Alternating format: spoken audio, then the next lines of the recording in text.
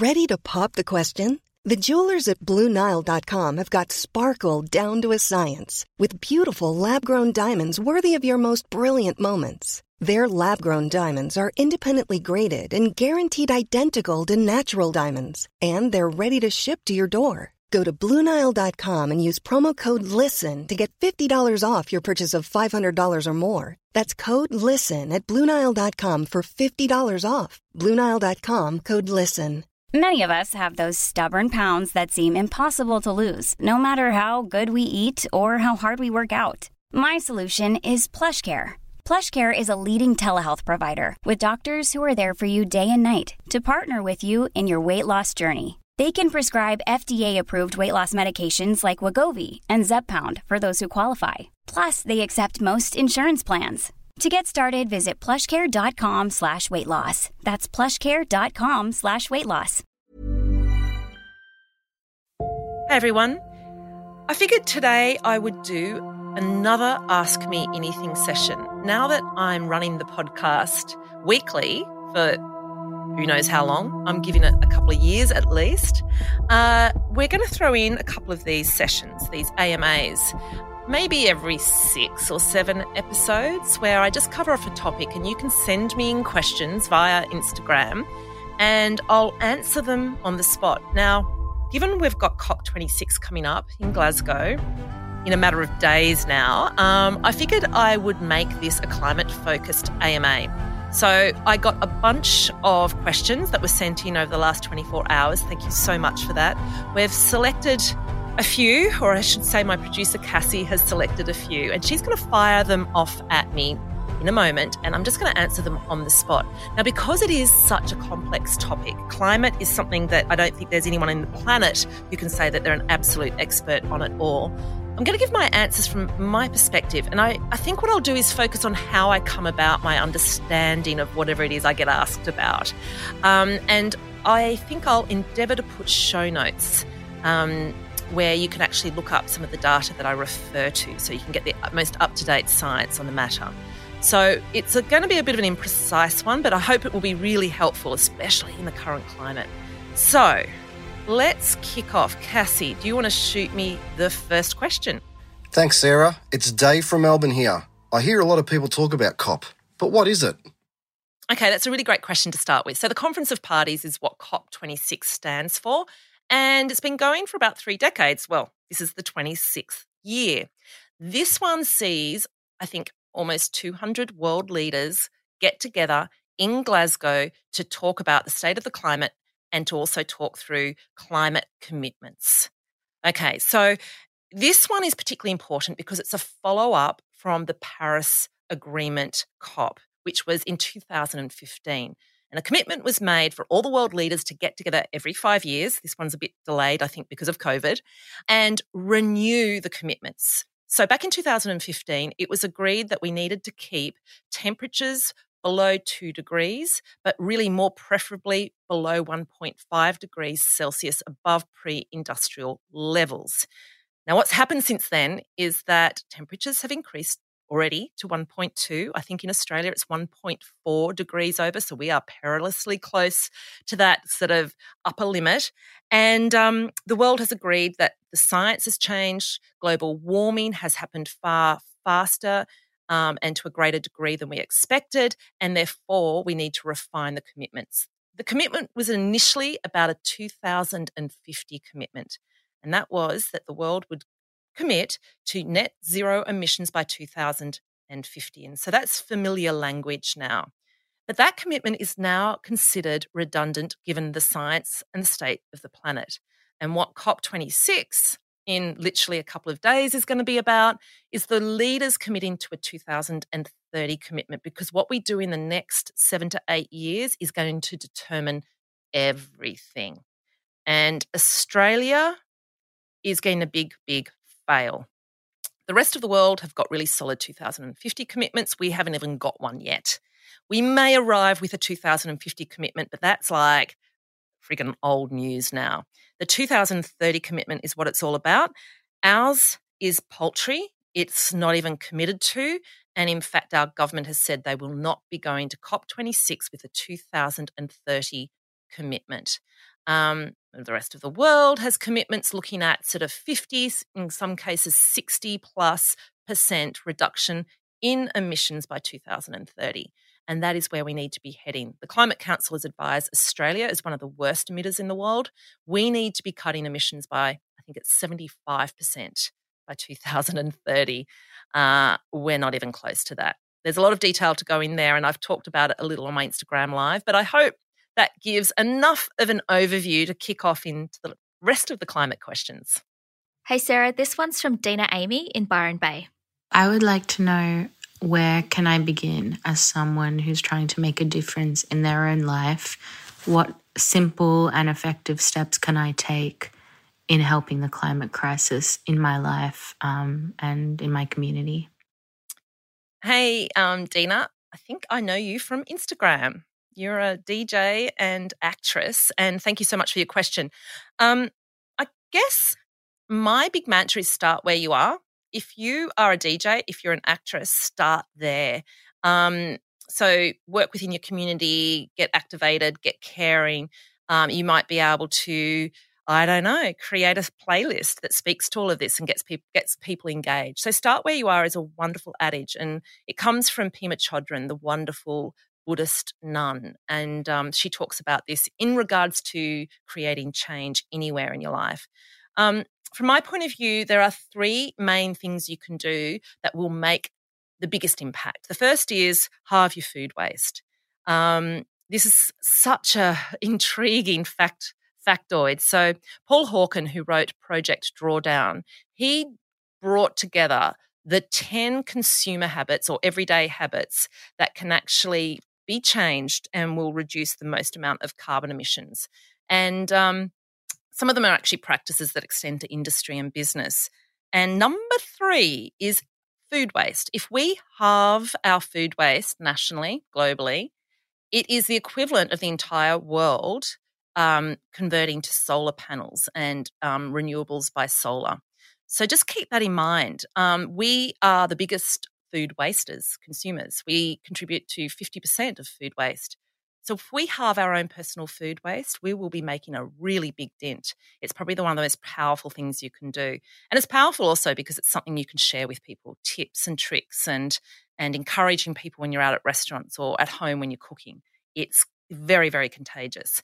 The other thing is, and this is something you'll hear me talk more about, I think an upcoming guest and I will be discussing this, electrify everything. And I think this is a really kind of new thing to people because we think, oh, natural gas stoves are the way to go and electricity is dirty. Well, it won't be very soon. And the best thing you can do to contribute going forward is if you've got an updated car, buy an electric car. If you are updating a kitchen, make sure it's an induction stove, not gas. Gas has no future on this planet. So that's the other thing. And it's because we're going to become more and more affordable and it is just the way of the future. So convert now as you need to update stuff. Then finally, vote climate. There's an election coming up. We are in the most wonderful position here in Australia to make a difference. And I suspect I'll get more questions to this effect shortly. But voting mindfully and to a climate agenda is so important. It's all about vote climate because it's right now, ahead of COP26, ahead of that 2030 deadline, that everything is going to matter. What we do this year and in the next 12 months is going to matter incredibly, both here in Australia but at a global level. I hope that helps. Okay, Sarah, this one is Philippa in Victoria. So firstly, it seems that in Australia our greatest barrier to pushing through positive climate policies is the coalition with the Nationals. How does Australia strategically remove the likes of Barnaby, McKenzie and Christensen from their seats and change the rhetoric around job losses to green opportunities? I think that might be Pip Thomas, who is an old family friend, and I know that you chime in whenever I talk about climate. I know this matters to you a hell of a lot and you're on an incredible path to understanding that more. The first thing I would say in terms of the coalition here in Australia with the Nationals, which represent only 4% of Australians, but are essentially dictating the climate policy agenda for us all. First thing I'd say is that there is a grassroots movement that is happening around the country. of climate-orientated independents emerging out of, community groups who are saying we've had enough, and they're putting forward candidates at the next election, which will be coming up in the new year, very soon, months away, and they will be very viable candidates that come from a community basis, caring about climate and essentially saying enough is enough. And they are primarily, in fact, I think in all cases, taking on coalition that is Liberal or National incumbents. And some of the ones that you've cited there are certainly being targeted, as well as Angus Taylor, I think also Josh Frydenberg, Greg Hunt, as well as a number of sort of more moderate Liberals on the east coast of Australia. And you can look at Zali Steggall and the campaign that was done to vote Tony Abbott out. That is probably the best example of how it's operated, but also Helen Haynes in Indi, which is a regional seat in Victoria. She's another really standout example. Interestingly, they're all women so far who are putting their names forward. The other one, of course, is Kylia Tink in North Sydney. She's the first of these independents stepping forward to take on a moderate Liberal, and her seat is North Sydney. It's a very important seat.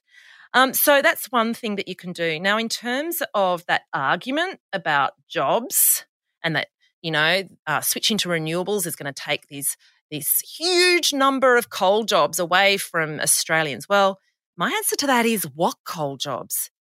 There are, at best, about 60,000 jobs in both coal and gas combined. I think in coal it's about 40,000 jobs, and in gas it's about 25,000. Like McDonald's, Woolworths, Bunnings employs over 100,000 Australians. And even in, I think, North Queensland, which is where we talk about most of the coal jobs being, it's only about 1.5% of the workforce works in coal. These are in some of these regional centres that we talk about. I know that in the US already, the number of jobs in renewable energy is now, compared to coal, is now 3-1. And it's the faster growing area. Far more jobs, higher wages are emerging in these areas. And in Australia, there was a report, I think it was last year, but again, I'll put the information in the show notes, that showed that renewable energy subsidies would create 3 times as many jobs here in Australia as fossil fuel subsidies. And I think it's news to many people, Pip, that currently the Australian government, that is us, taxpayers, fund the fossil fuel industry $10 billion. Now, if that was switched to renewable, the number of jobs would triple. So that's something to keep in mind. Yeah, it's a real furphy. And when politicians pull out that argument, I suggest you just go and do a quick Google search. And as I say, I'll put show notes at the end so that you can have them on hand. And Sarah, this is Drew Harrisberg from New South Wales. Hello, Sarah. Firstly, thank you so much for all the hard work that you constantly do in this space. It's very admirable that you still manage to do this with a spring in your step. I know that I go down these spirals of doom and gloom quite often, so I'm very appreciative for your work, your unrelenting attempts to tackle the climate crisis. What do you think is the biggest lever or levers that we can pull as individuals on a daily basis to have a meaningful impact on the climate crisis? I'd like to hear your thoughts about what Hannah Ritchie and others say about a plant-based diet, or whether or not you think that this is something that we should all be adopting to certain degrees, whether it's fully or at least predominantly, let's say 85% plant-based or 90% plant-based. And I'm also interested to hear what your diet looks like at the moment in terms of how plant-based are you? I'm well aware that this question comes with, some grey area and nuance. It's not black and white. The what we eat is a big part of the equation, but how we produce our food is obviously extremely important too. What do you think about regenerative agriculture as a potential solution to the climate crisis? Okay, one final question from me. I could ask you dozens more, but I'm going to leave it at this. What are your thoughts about people having less children or no children and the impact that has on the climate crisis? I know that this particular question can really ruffle the feathers of many people, but I'd love to know where you stand on this. Oh, hello, Drew. Thank you so much for your very considered question and for following me on this journey for so long and your very kind words. I do love the questions that you pose in my Instagram feed on a regular basis as well. So to answer your question around what we can do as a lever, I've answered that just earlier. I believe it's about halving food waste, electrify everything, and then, of course, vote climate. They are the three most effective levers that are before us here in Australia at the moment. Now, in terms of a plant-based diet, I 100% agree that all of us, the bulk of us, need to be reducing the amount of meat in our diet. I do believe that switching to a more mindful diet is the way to go, and that includes being very mindful around meat consumption. I'll talk about what my diet is before just switching to what I think is the overall best approach. So for me, I have a thyroid disease and I do need to eat meat products to be able to get my protein levels up. And the way I eat meat is I have probably halved my meat consumption, if not reduced it by 3/4 over the last couple of years. And the way that I eat meat, every single bit of meat I eat is from the discount shelf at the supermarket. It's about to go off. I buy it, I put it in the freezer. I don't care what it is. I generally choose the organic meats and I save them from being thrown out into landfill. So I try to buy all my meat that way whenever it's possible. I eat about 100 to 150 grams of meat in a setting, never more. I think it's wrong to be eating more meat than that. And I eat, I guess, what you'd call the less fashionable cuts. Now, that used to be lamb shanks and, sort of chuck steak, but now slow cooking has become very popular. And I feel I may have had something to do with that because I've been campaigning for these secondary cuts of meat for a long, long time. I now switch to other cuts of meat depending on whatever's cheapest, to be honest, because I realise that that's what needs to be consumed in a less fashionable way. I also max how I eat my meat. If I buy an organic chicken, I will get 14 meals out of it, and I boil the bones twice to get the stock and the collagen and the minerals from it. I will invest in organic for all kinds of reasons I go into on my blog. If you're going to invest in anything organic, make sure it's any chicken products, partly for ethical reasons. But as you know, Drew, I have gone into the science on this as to it pertaining to the Australian farming conditions and our ecology here. And there is a lot of conjecture. A lot of the science in and around veganism in particular comes from the US and the UK. And when you apply it here, it doesn't quite stack up in the same way. And it's due to our farming practices with the bulk of meat being produced on arid rangelands where you can't actually grow equivalent plant-based proteins such as soy or chickpeas and so on. So the water consumption argument also differs here in Australia. Now, I have to confess, I have to update my information around that. I'm yet to see information that contradicts the fact that the American and European data doesn't correspond. All of that aside, and also leaving aside my personal choices, I believe the most effective way to tackle food is to halve your food waste. If not, reduce it down to as close to zero as possible. And that is actually going to produce far more tangible and effective carbon emission results. It also will produce far more effective ethical concerns. Essentially, when we throw out food, whether it's vegetable-based or meat-based, we are putting all kinds of energy and animals' lives into the bin. So that's what I try to focus on rather than get caught up in the granular arguments around how much meat to eat and how much water consumption is used in a meat-based diet, rah, rah, rah, rah. It is an important discussion to have, but we need to make sure we have the right science when we're talking about it. And if you're after a bulletproof, silver bullet way to go about things, is just don't waste what you're eating and get very mindful about how you shop.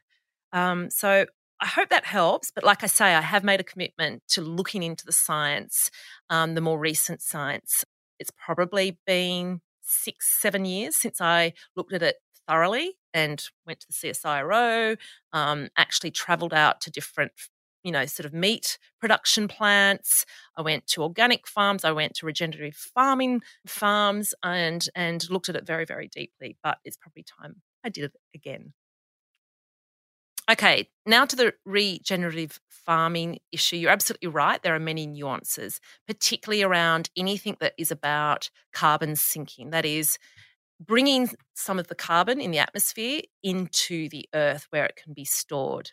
And so when we're talking carbon offsetting, that is a program that is used by a lot of companies to offset their carbon emissions. So essentially they pay, or we pay as consumers, for instance, when we tick the box on our flights, to have the carbon that we are emitting in our activities, the equivalent sunk back into the earth, generally through tree planting, reforestation programs, and of course with regenerative farming, which is sort of what it sounds like.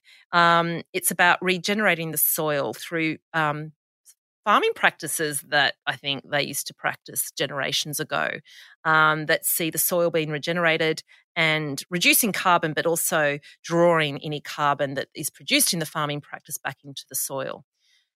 It's an imprecise art. It's not policed as such with regulation. And so there's a lot of debate about how much carbon it sinks into the soil. But also when we're talking carbon sinking, the policies and any regulation need to ensure that that soil is not disturbed for really decades. And at the moment, that is not provided. So that soil can be tilled and all of that carbon is re-released into the atmosphere. And I think there's arguments about how many planet Earth's worth of land we need to actually sink the current carbon emissions back into the soil. And I think it's some ridiculous number like 7, which we obviously don't have at hand. So I think we've got to actually look at this debate carefully and also be aware that the big food manufacturers are latching onto it, and I suspect it runs the risk of being greenwashed to smithereens.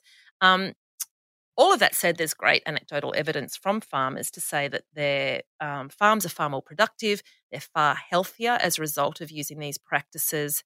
It is indeed a more sustainable way to go about things. But again, it's the wastage, it's the fact that we consume too much, it's a whole range of issues that tie up in and around regen farming, and we will have to be careful that we don't latch onto it the same as offsetting carbon emissions as a fix.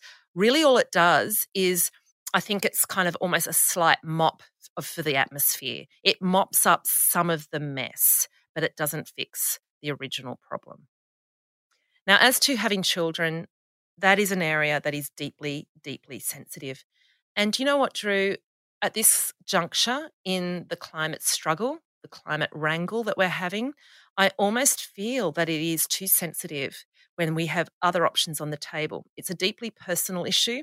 As it happens, though, your generation, Gen Ys and millennials, are actually choosing not to have children because of the climate crisis at increasing numbers. And in fact, it's edging towards 50% of 30-year-olds have said that they will not be having children because of the climate crisis.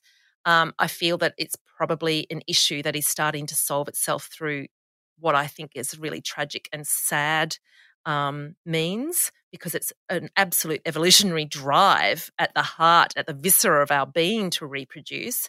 And equally, we are also seeing the world population dropping quite substantially as a result of the education of women in China and India. So I think projections for 2100 population was at one point 11 billion. It's now been reforecast at 9 billion. It is dropping. So yes, maybe it will sort itself out in other ways. But at a personal level, in the end, in the final wash-up, I decided not to have children for climate reasons.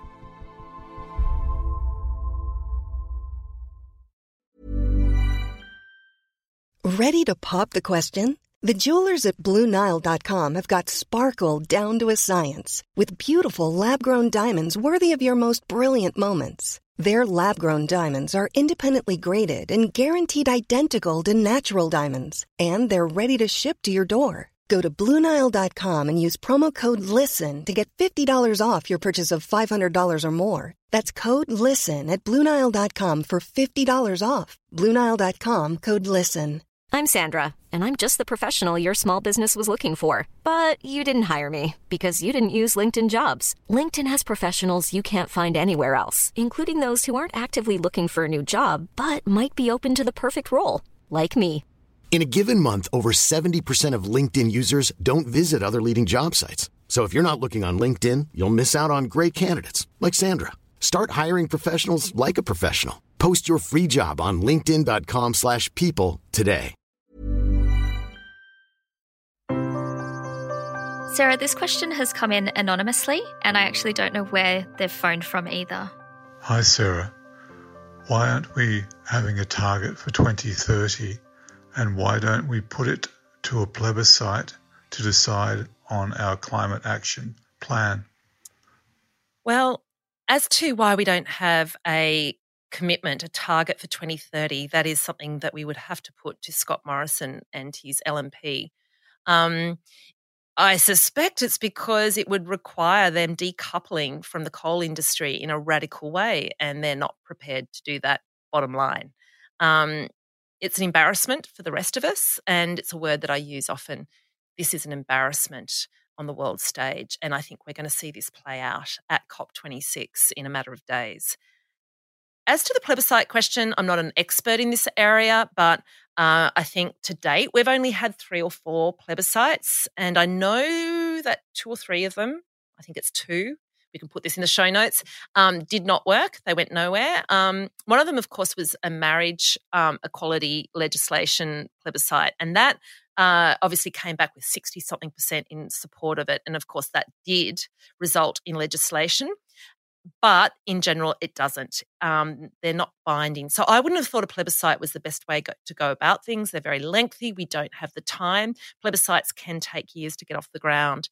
And look, to be honest, you know what? We've got an election coming up, and that's the best kind of plebiscite/referendum device that Australians have in front of them. And it's awesome, awesome timing. It is going to be a climate election, and we need to treat it as such and roll up our sleeves and vote accordingly. This is our opportunity to treat it like a plebiscite.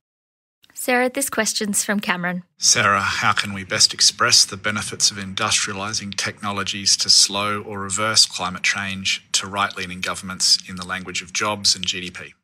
Yeah, Cameron, that's a really interesting question. I like it. So I think current right-leaning governments talk in terms of jobs and growth. And wonderfully, all of the data points to way more jobs and way more growth if we have a green economy, as I mentioned in one of the earlier questions. I think, though, one of the best ways of looking at it is the cost of not acting to the nation. And so savings is the language that perhaps we should be talking to our governments about. So the cost of not acting is massive, and I think some predictions, and I'll have to sort of put these in the show notes. The cost of inaction over the next, I think it's 50 years, is in the trillions of dollars. And then in terms of the economic growth, it's in the hundreds of billions of dollars. I'm talking big numbers here, but I will be precise in the show notes. And the jobs, of course, I think are in the hundreds of thousands as well in that same time frame. Now, that doesn't bear in mind a topic that I've covered off on my Instagram lives previously, and that is the border tariff taxes, or, you know, the taxes, the carbon taxes that the EU, I think it's South Korea, Japan, China, Canada, the US are all saying that they will be bringing into play in coming years. And essentially what it does is it applies a carbon tax to nations like Australia that don't have a tax on carbon in their own country. So it's a double whammy because, first of all, Australian products will suddenly become incredibly expensive in these countries, which puts producers here at a massive disadvantage. And what's more, the taxes won't be coming to Australia, which we can then use for maybe renewable energy subsidies. Instead, they're going to go to the US, to the EU, to South Korea, to China. So this is a real concern. And the cost there, again, it's in the billions of dollars. Then you've got, mitigation issues. You've got issues for local councils on what climate damage will do. And we're already at a point where there are some regions in Australia where houses are not able to be insured. So the cost to Australians of having their homes being rendered completely valueless, that needs to be factored in. All of those don't get weighed up in a soundbite by a politician when they're speaking on radio about this kind of thing. But it's the cost, I think, of inaction that needs to be actually highlighted. There is actually just one other thing I thought of, and it's a study that I read about recently, and I'll dig it up for you and put it into the show notes. But it goes to this effect, that Australians don't vote according to their own personal hip pocket in the same way that Americans and the British do. We do tend to, apparently, vote more accordingly to what will be of greatest economic advantage to the collective, to all Australians, which I find really, really heartening. So to that end, this idea of what the cost to the country will be if we don't act on climate is probably something that we could try to convince, our politicians of, and the fact that they need to talk collectively rather than personal hip pocket politics. Sarah, this is Shane from Sydney. Hey, Sarah. I would love to hear your thoughts on what you think it would take to change the response from both of our major political parties to the climate crisis, to get them to take the situation much more seriously. What do you think that it would take to shift that, and how closely do you think their climate policy is related to our terrible political party donation laws? I'd love to hear your thoughts on that. Ciao. Thanks, Shane. That's a really great question. I don't know if I've got a succinct answer. I think we're all doing everything we can at the moment to point out to the government what's going on. Perhaps the most effective thing, I think, that's on our horizon at the moment is this idea of climate-orientated independence. At the moment, we have two parties, essentially with Labor being a light, LITE version, a diet version of the Liberal Party. They're so close in terms of their climate policies, their attitudes to a whole bunch of really fundamental issues like, ICAC being another example. And they're we're at a policy stalemate. And this is something the Grattan Institute has talked about. John Daly, he put out a report just a few months ago, which was very telling. And his suggestion, his solution, he almost says it's the only viable solution to the policy stalemate we face, particularly on the integrity piece and the climate piece, is climate-orientated independence who can be voted in, and we need three of them to essentially take the balance of power. To join Zali Steggall, Helen Haynes, I think it's Andrew Wilkie and Rebecca Sharkey. And if we have three more, whatever party ends up in power, they will need to negotiate with this kind of group of independents with a climate focus. I believe that is going to be the most effective way to get these major political parties to take note, to force them. We'll have to block supply, essentially, for them to move on all of this. And yes, to your second question, our policy stalemate is directly linked to the political party donation laws. And I think the best recommendation I can give to you is to watch the ABC documentary that just came out recently. It's on iView, called Big Deal. And it looks at political donations and the situation in Australia and how corrupt it is. And it ties into these discussions around a federal ICAC, which is an integrity commission. And the rest of the OECD world has one at a federal level. We're the only country that doesn't.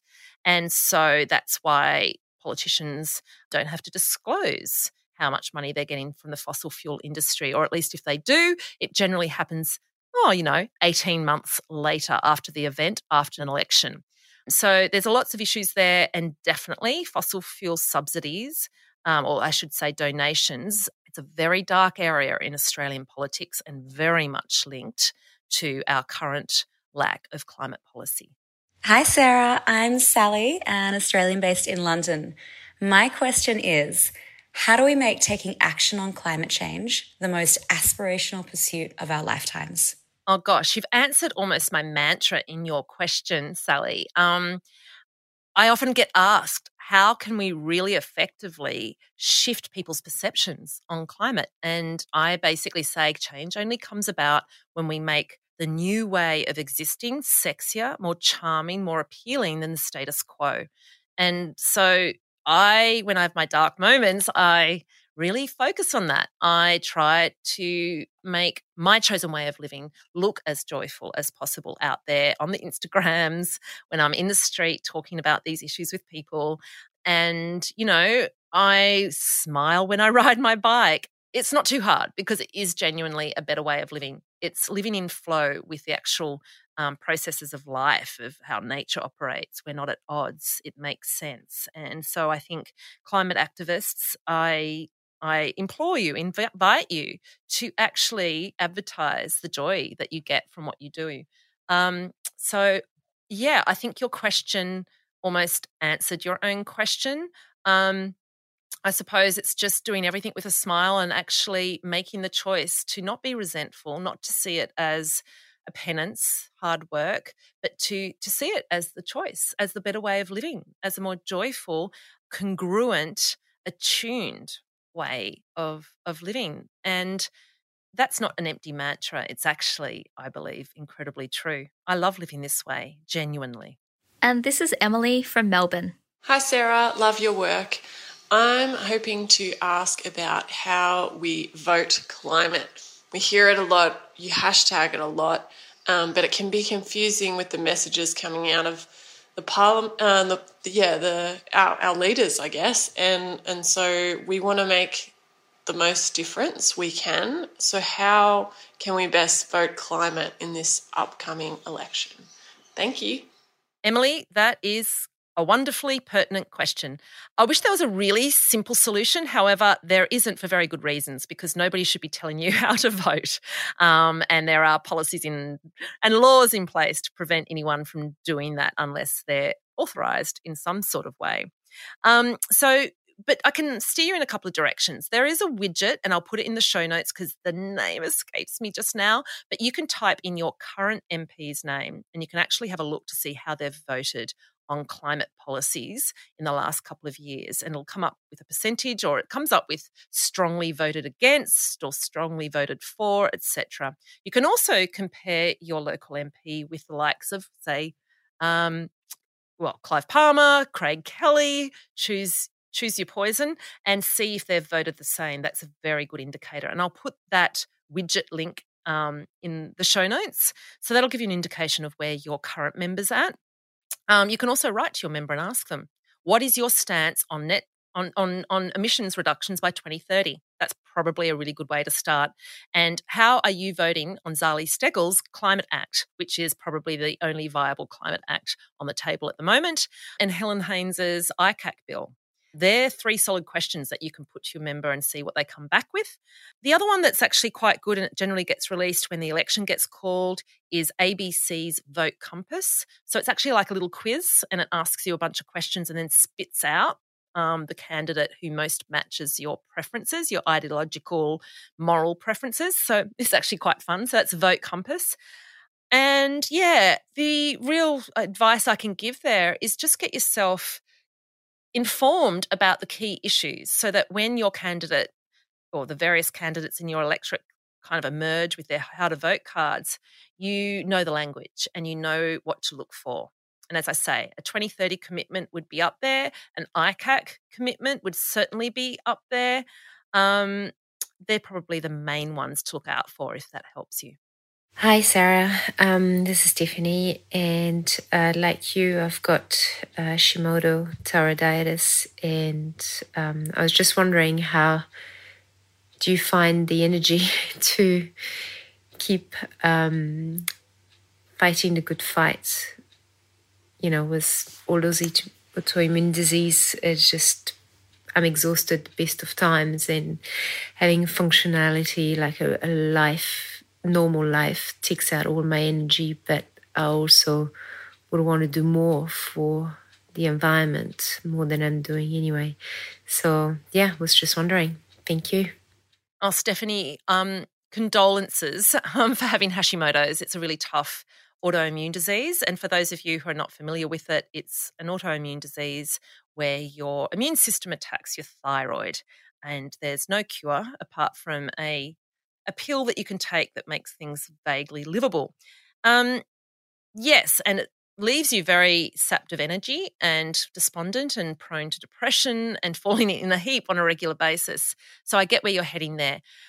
Look, the first thing that comes to mind is Audre Lorde, who was a poet and Black activist in the 1970s, came up with the term self-care. So that word self-care actually comes from her. And she created it as a call to arms or a call to action, gentle action for Black female activists who were burning themselves out, who were doing the lion's share of work and with the children, but also at a professional level, and then having to be activists. And she advocated looking after yourself as an act of service, as an activist act.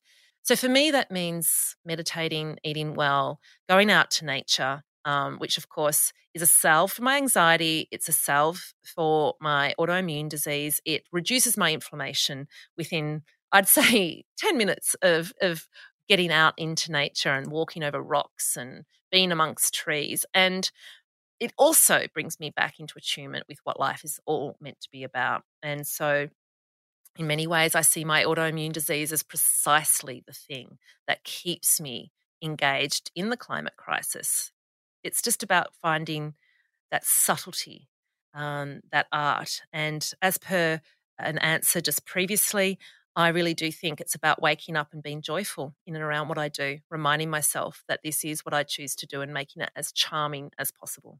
Sarah, this question's from Grace. She's 17 years old. Hey Sarah, this is Grace from Sydney. My question is, even if we don't have our government making serious commitments to the climate, do you think that we can still achieve a low carbon economy and society by 2030 or 2050 through individual and corporate action alone? Thanks, hope to talk to you soon. Yes, Grace. I do indeed think that the greatest lever is us, everyday people, and I do think it's business. And that is where all the change is coming about here in Australia. We've got the Business Council of Australia committing to, net zero. We've got also just recently in the last couple of days, we've also seen Rio Tinto and a bunch of big emitters like BHP come out and say that they're going to halve emissions by 2030. Which is absolutely incredible. These are the big coal industry emitters. So it's incredibly encouraging. They're seeing the writing on the wall. They're committing $10 billion to this. The banks won't be financing coal projects going forward. And so the government, of course, the National Party is grappling at ways to get us, the taxpayers, to fund them instead. But this is really encouraging. And, of course, at an individual level, when we get out there and we display to the world, to the politicians watching, that we care about this and we protest and we get billboards happening around the world displaying our care around this, we send a very, very distinct message, and it works. There's a 3.5% figure of hope, and I cite it very often. It was work that was done some time back that looked at all peaceful protests over the course of about 100 years, and found that in all cases where there was 3.5% of a given population, a school, a town, a nation, a globe, when they got involved, basically the legislative change came about. And it's that 3.5% figure that we can all reach at an individual level when we get together and we mobilise. That said, we need the government to come on board. We need the government to lead, because what we're talking about there is a sense of national identity and national mood. And I can feel it in Australia at the moment. I think there's a real depression because we don't have leaders that represent us. And what do they represent? Leaders are meant to mirror where we are at. And the mirror reflection is really depressing. It's ugly. And that's despairing. And that is the responsibility that government has right now, is to represent us and then hopefully lead us into better discussions, into a better vision of our national identity as Australians. And as I say, we are an embarrassment at the moment, and that is hurting us. G'day, Sass. It's your dad here. I have a question. I sometimes wonder how you and others who put such time, energy and resources into trying to get action on climate change keep going when they see the dithering by our decision makers, especially now that the need for action is so urgent. Oh, hey, Dad. Now the world knows that my family calls me Sass. Yeah, that's a good question. And I know it probably comes from a space of concern because you see me burn myself out on a regular basis and you've seen me do it for many, many years and get myself worked up. But I think you also know this is my answer. And we talk about this regularly as a family. We talk it from all different philosophical, political standpoints and try to find reckoning in it all, including accepting from some kind of spiritual perspective that if this is the sum total of human ability to rally around something so important, then so be it. Maybe this is where we need to be heading. But, Dad, I think that it's really about a steady fight, and the steady fight in itself is beautiful. And I invite people to watch the documentary Big Deal. There's a scene where Christian Van Vuren actually interviews Helen Haynes and some of the people in India, and he gets quite emotional because he sees how much the community enjoy being involved in the political process, involved in the fight for change. And that's what we've got to remind ourselves of. I actually have found that my whole social circle gravitates around this climate fight. These are beautiful, big, passionate people. They're my tribe. And we are in a crisis, and in a crisis we are drawn to a tribe. And how wonderful to have a tribe that feels the same way I do. I feel recognised, I feel held. So that's what keeps me going. The fight itself is indeed beautiful. And to be honest, Dad, I do it for your grandchildren. I do it for my nieces and nephews, those beautiful children who do not deserve to have this policy in action from our government. And everything I do is for young people because they deserve to have what you and I had. And that's what I wake up to every day, and that's what gets me out of bed and gets me fired up. Okay, thank you everyone for all your wonderful questions and your care. I always get quite emotional being asked these questions because they're so fundamental, they're so connecting. It's what humanity needs to be about, and it's precisely the reason I do what I do, is because I can feel the heaving throb of humanity in these kinds of inquiries. They're important, they're deep, they're big. So thank you again. And I will now head off to dig up all of those links I've promised. Really quite a hefty show notes section, but I invite you to actually look into them. I'll also put them into my next Substack newsletter so that you have the hyperlinks there and you can go straight to them.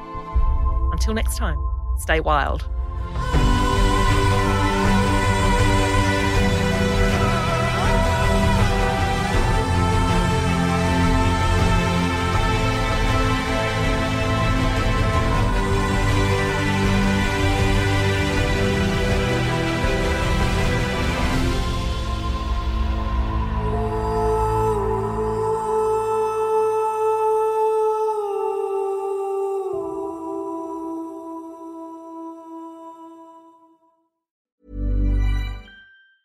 Planning for your next trip?